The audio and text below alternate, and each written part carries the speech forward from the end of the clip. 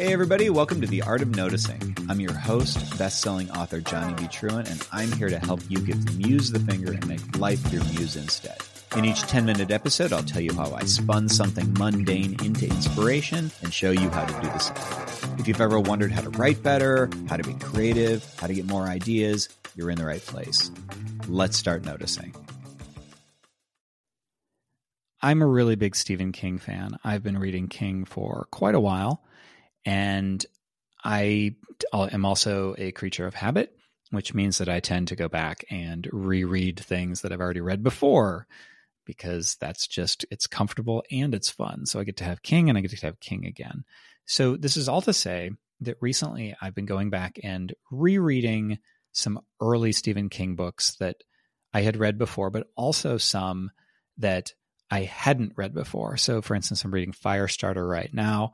I don't think I've read Firestarter before. I've certainly seen the George C. Scott, Drew Barrymore movie, but I haven't seen the new movie, but I don't think I've read the book.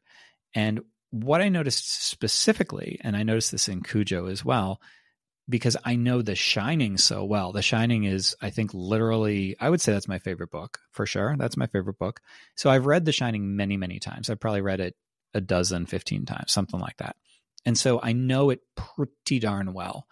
And in addition to knowing the macro story pretty well, I know the nuances pretty well. And just as a side note, I actually know the nuances of my specific book. There's a gag it's not really a gag, but it's something that's mentioned in my book, Fat Vampire. If you've read that, there's Reginald is speed reading something. And the point of the scene is to indicate various little things that he noticed while reading a book in a few seconds.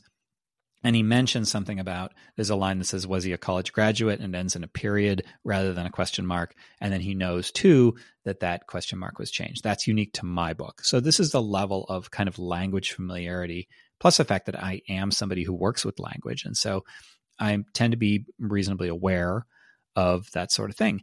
And so when I was reading these newer books, I'm noticing echoes of the language from books that I've already seen and read before. And I thought that was really interesting. It was definitely worthy of an art of noticing.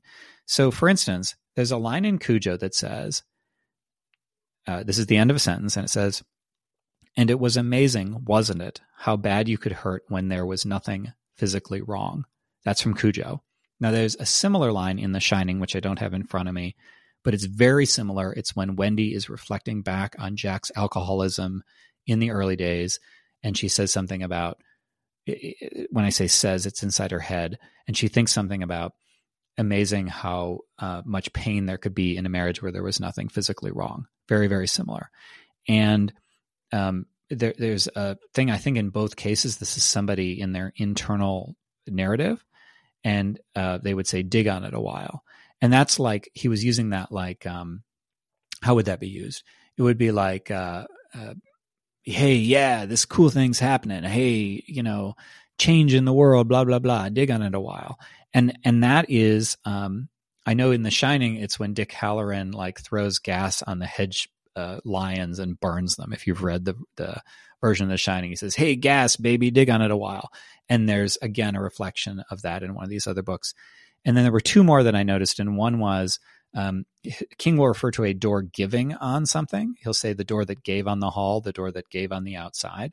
So that means that the door opens into it, but he'll say it gives on it. Now that might be a local expression. These things are all possibly, like, he's from Maine. Maybe that's something they say, like I know they say dooryard up there, but I don't think that these are individual little expressions that are local, or at least not entirely. They're meant to be things that expressions that he is using, or metaphors that he is reusing. And the last one is, I know that again in The Shining, I guess all my examples are The Shining, Danny is nervous, and King says that he was wearing a close-fitting singlet of sweat between his skin and his whatever he's wearing, because he's afraid and he's sweating. And that is also in Firestarter, where somebody is referred to as wearing a singlet of sweat as a metaphor for being nervous, or being, sweating from nerves. So noticing those individual eccentricities made me think of the things that I use repeatedly and that I have sometimes pulled myself back from and said, that's not, man, I've used that expression a lot. And I remember early on, there was a time when a friend of mine had read, I think it was The Beam that he read, and he said something like, I used the same word chapters apart. I mean, I think it was just a word, but it was a unique enough word that it registered in his head. And so he was like, well, you use that word a lot. Like whatever he said, it implied that I used it a lot. I think I'd used it twice and I used it chapters apart, but it was a unique enough word that it rang to him in a way that he remembered it. And so doing this balancing act where I'm trying to be eloquent and in the flow and describing things, but I'm also trying not to evoke that reaction that like, man, this guy always says the same thing. Much like King, man, he's always talking about, singlets of sweat and digging on it a while. And the more I thought about it, I kind of went, well, you know what? Screw it. Because number one, when you use as many words as you do, I mean, I used to say I write 1.5 million words a year. It's definitely slowed down. But if you do the math, like I've written, I don't know, somewhere between 10 and 15 million words. A few of them are going to be the same. Like you just can't avoid that. And so King is prolific. He's actually not that prolific, but he's going to reuse some of the same metaphors, some of the same ways of doing things. And that's okay. That's, I think, what the lesson here for me is, that it is not about repetition and not knowing what to say. It is about the fingerprint. It is about unique artist's style. And that would apply to any artist. It would apply to musicians who tend to use the same chord progressions or the same like picking techniques on a guitar. I was listening to a musician the other day, and he started playing the wrong song. It was a finger style on an acoustic guitar. And he said, oops, wrong song. And he goes, oh, it's really similar though. And then he proceeded to play the right one, which was again, very similar. And that's just how it is. That is just part of the style of that individual creator, rather than saying that's something to avoid. It's something to lean into. There's a story where Stephen King wanted to see if he could do it again after he was famous. And so he launched the Richard Bachman pen name. Now, this was decades ago. And it didn't stick, in part because fans recognized King's writing, even though it had another name on it. They were like, I can tell this is King because he sounds like King. Now, I think that's a good thing, because you want to stand out. The only way as a creator that you really have any chance today is to not try to outperform on the basis of volume or clever marketing. I mean, you need some of those things, but it's the one thing that people can't duplicate is you, especially in the area of AI. They can't duplicate you. And if they can, it's a pale imitation. So lean into those, your unique voice. Hemingway wrote very short sentences and he never stopped being terse. Picasso did everything in, his blue period for a while. And Spielberg movies, they always have wonder in them. And so, do you tell Spielberg, we'll stop making movies about wonder, or do you say, no, that's his individual fingerprint? Anything that repeats and is predictable in a way is also familiar. And that's good too.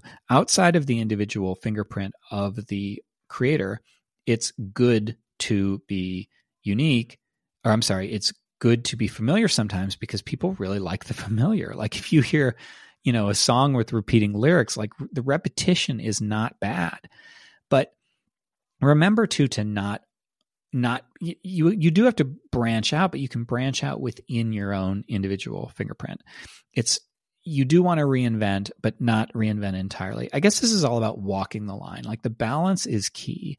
Understanding that it's okay to retread some of the same ground, but I would avoid telling the same exact story over and over again. You can tell the same feel, the same tone, the same morals. Stephen King's books are a lot of times about fathers and sons. You can do that sort of thing, but just don't repeat yourself. It's a very fine line to walk, but don't ignore what makes you unique either. All right, that's it for today. If you'd like more, there's a full article about every episode on my website at johnnybtruant.com, as well as show notes and transcripts. If you find value in what I do, please consider becoming a member of the site. Just click on membership at the top. Members get extra weekly episodes of the podcast, extra companion articles, my current in-progress book, if you're into that sort of thing, and more, all for just a few bucks a month. It's basically like buying me a cup of coffee. If membership isn't for you, please show your support by subscribing, sharing, reviewing, all that good stuff. It really does make a difference. Thanks for listening, and stay curious.